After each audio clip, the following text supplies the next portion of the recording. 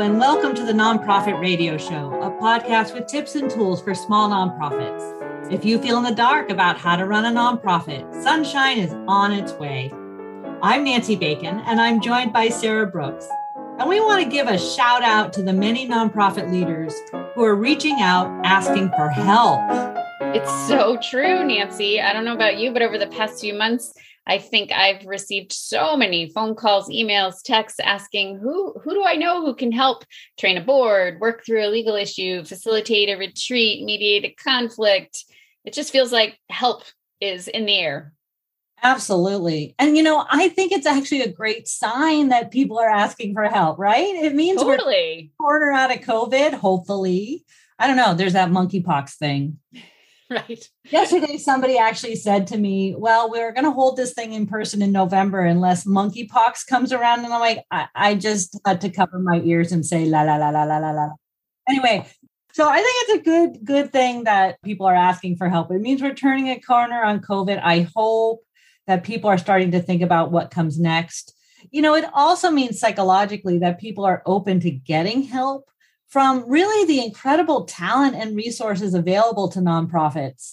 So often we think about needing to do this alone, and we don't. You don't. Nobody has to do this alone. It's so true. It's so true. So I want to hear your thoughts, Nancy. Who can help us? Well, let's kind of go down the list. I want to first say your network. People are calling us because they're using their network. They know us and they're calling us. You work within a network. We all work within a network. There are other nonprofits or community leaders around you who know people. Start there.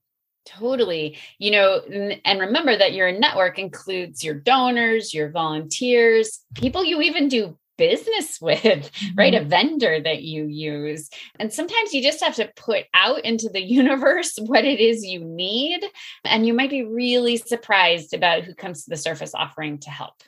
I absolutely agree. And I see a lot of it on social media. I see a lot of it, we get emails and texts and whatever network, whatever tool you use it.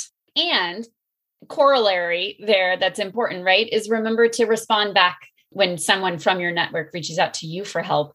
Nancy, I have this secret fantasy that there'll be this bartering among executive directors, like I'll lead your retreat if you lead my retreat.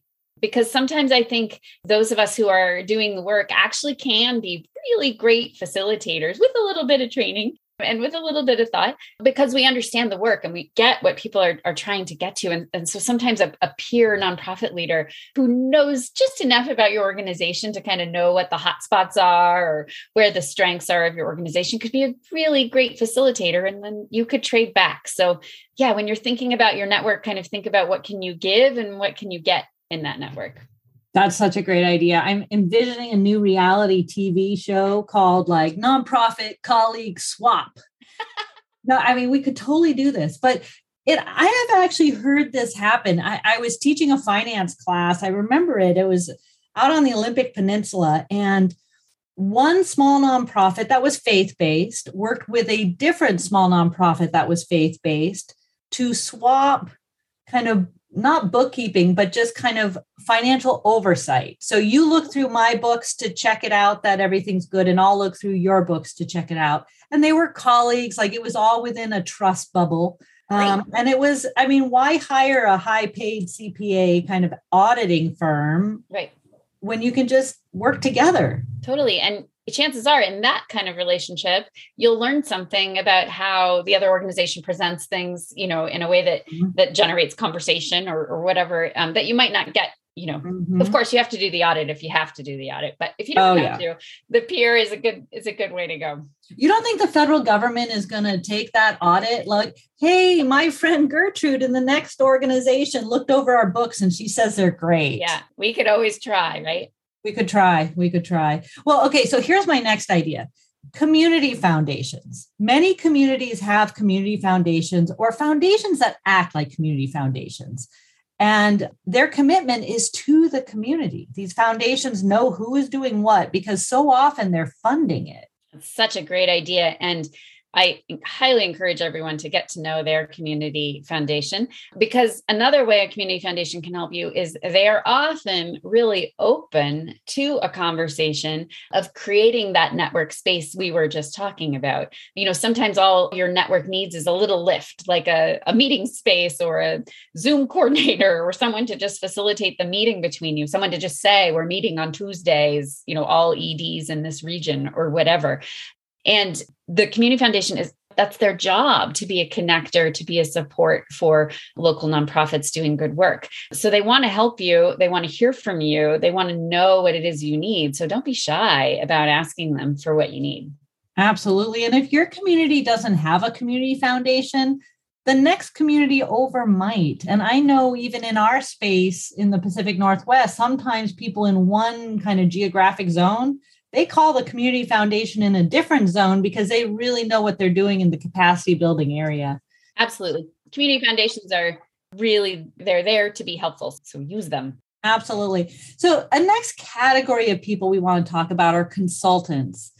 I worked for about 20 years within a nonprofit and then moved into a capacity building organization. And I had no idea when I made that move how many consultants work every day to strengthen nonprofit practice. That I had no idea that there's this whole world of people out there, and they're often former executive directors or program staff, and they bring an outside perspective to the work.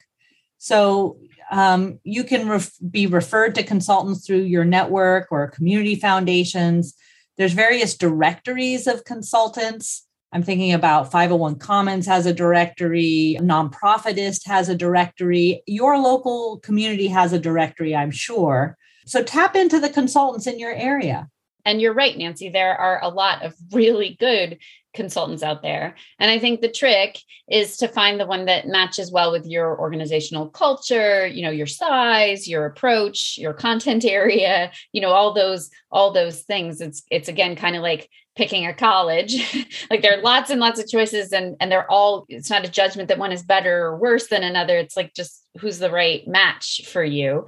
So my little tip on seeking a consultant, because it can be kind of overwhelming to open that directory and see all the options in front of you and how do you pick a good one, is that when you're asking for help from a consultant, be really, really clear about what it is you need. Write something up. It can just be bullet points. It doesn't need to be, a super formal RFP. Just consider writing up a project summary and highlight in that what you think is important about your organizational tone and culture. Are we a board that's just new, lots of new board members? So, we can't handle jargon, or we aren't there yet. We're going to need it at the 101 level, or, we're a super advanced board who's been together for 20 years and we want to dig in deep.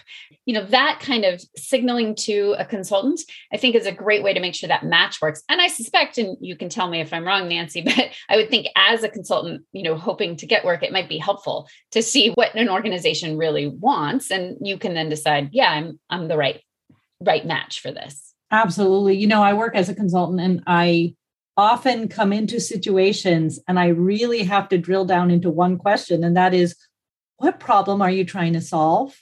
Because I think sometimes you have a sense that something's not right, but I'm always trying to figure out, okay, what exactly are we trying to fix? What's the root? Where are we? Yeah. Yeah. So anyway, there's that whole category of people who can help called consultants. The next category are state associations. Most states have an association that exists to deliver connection, education, and advocacy for nonprofits. To find your state association, you can look on the website of the National Council of Nonprofits. So that's also another place to start. Absolutely. And my experience with state associations is that they're often really great resources for things like conferences or nowadays, webinar trainings, things like that. Because they're serving a whole state and a wide range of nonprofit organizations, they tend to have these really thoughtful, big picture thinking. So what does it mean to be a board member? What does it mean to have solid financials? And so think about them because even if you aren't feeling like you need help right now, I guarantee you there's someone in your organization who is feeling like a little more knowledge, a little more training, a little more background information would just help them feel more comfortable. So maybe the information being provided by your state association doesn't resonate directly with a need. You have a very specific legal question and that might not be the right place to go for the answer. But look at what they're offering, because chances are there's something that a staff member or a board member in your organization would really benefit from. Absolutely. And, state associations also know about other regional capacity building networks. So, for example, I work with a capacity building network in Western North Carolina, and I learned about them through the state association. There's other examples of groups that exist to help nonprofits that are separate from state associations or community foundations or whatever else. And your state association can help you identify those. Well, and let's not forget that the state association would be the key place to go if the help you need is in advocacy. State associations, I believe, you can correct me if I'm wrong, but often play a very strong role in helping represent nonprofit organizations within their state legislative bodies. And so if the challenge you're facing is one where public policy is either the opportunity or the barrier, getting to know your state association will be very helpful for you. Right. And connected to that, the latest legislation that impacts you. So when charity rules change, or whether youth are allowed to work in what standards, all those kind of policy things get communicated out by state associations for sure. So the last area that we were thinking of are topic issue associations, which is, okay, that's jargon. What do we mean by that? So whatever you're doing, there's probably an association that does that. So if you're doing food bank work, there's a food bank association. If you're doing environmental work, there's an environmental association. And, Sarah, I imagine you're very active in your association. Absolutely. How does that all work? And what support do you get? Yep. So my organization is a member of something called the Land Trust Alliance, and it's the, network of land trusts all across the country. And they provide all sorts of resources. And this is where you go for content area help. So in our world, when we're facing a really specific question about how to complete a conservation project, legally, or has anyone had experience with wildfire on your protected properties, or, things that are really content specific, then they're by far your biggest experts. And if you don't work in a field that has one, and I suspect most fields do, if you define your field and movement big enough, broadly enough, but if you don't, or if the specific niche you fill isn't being fulfilled, and then don't be afraid to start your own. So we belong to the bigger Land Trust Alliance, but we also have, again, kind of a network of organizations that are like us, that are in geographical areas similar to us.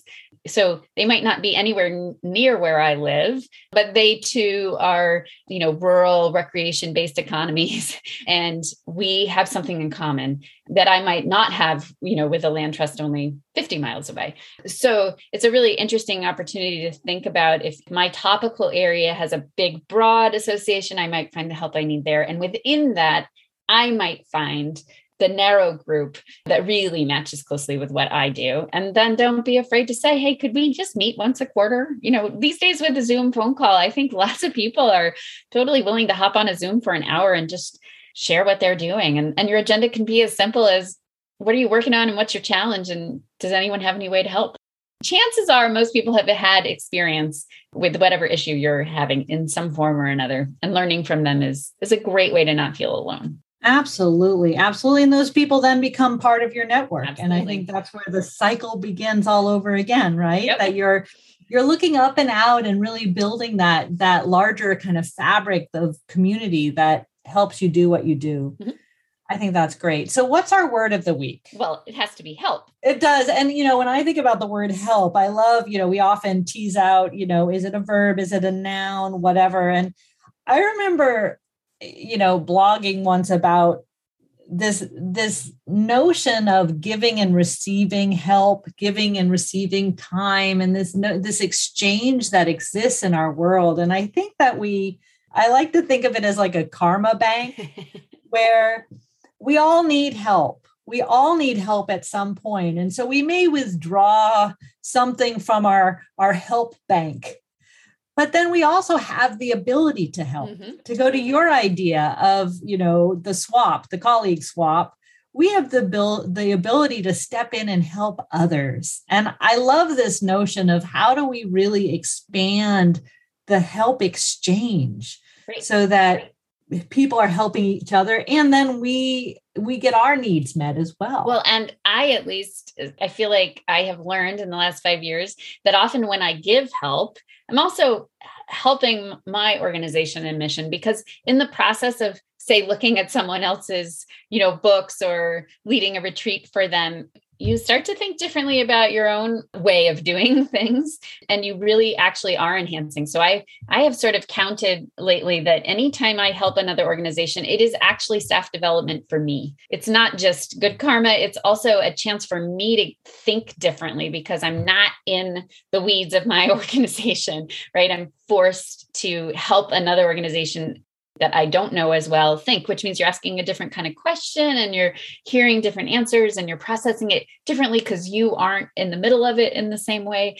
And so for me, that I love that you picked up on the help as, got two sides. You can give it or you can receive it.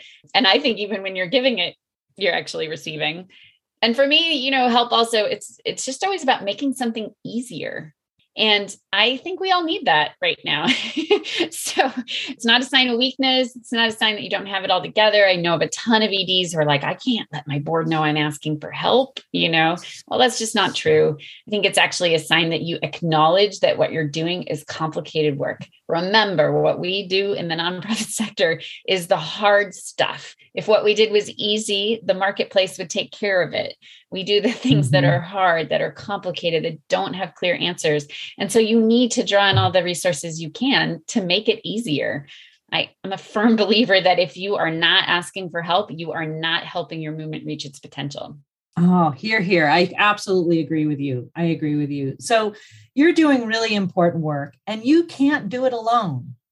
There's a world of help out there waiting to help you with whatever challenge you have. We love it when you call us. Don't stop doing that, because we sure do love it. But we also hope that you discover all of the other ways that you can tap into wise people and practical resources too. You got this. Thank you for listening to the Nonprofit Radio Show. If you like what you heard on today's episode, please consider sharing the podcast and rating us on your favorite podcast site. Your support is the best way for us to reach more people. We invite you to look at the show notes at nonprofitradioshow.com for ideas on how to bring these conversations into your organization, or to tell us what you'd like to hear next. Nonprofit Radio Show is produced by Nancy Bacon and Sarah Brooks. Editing and post-production are provided by Margaret Knepp-Schulte of Three Choices Creative Communications. Music is by Riley Crabtree.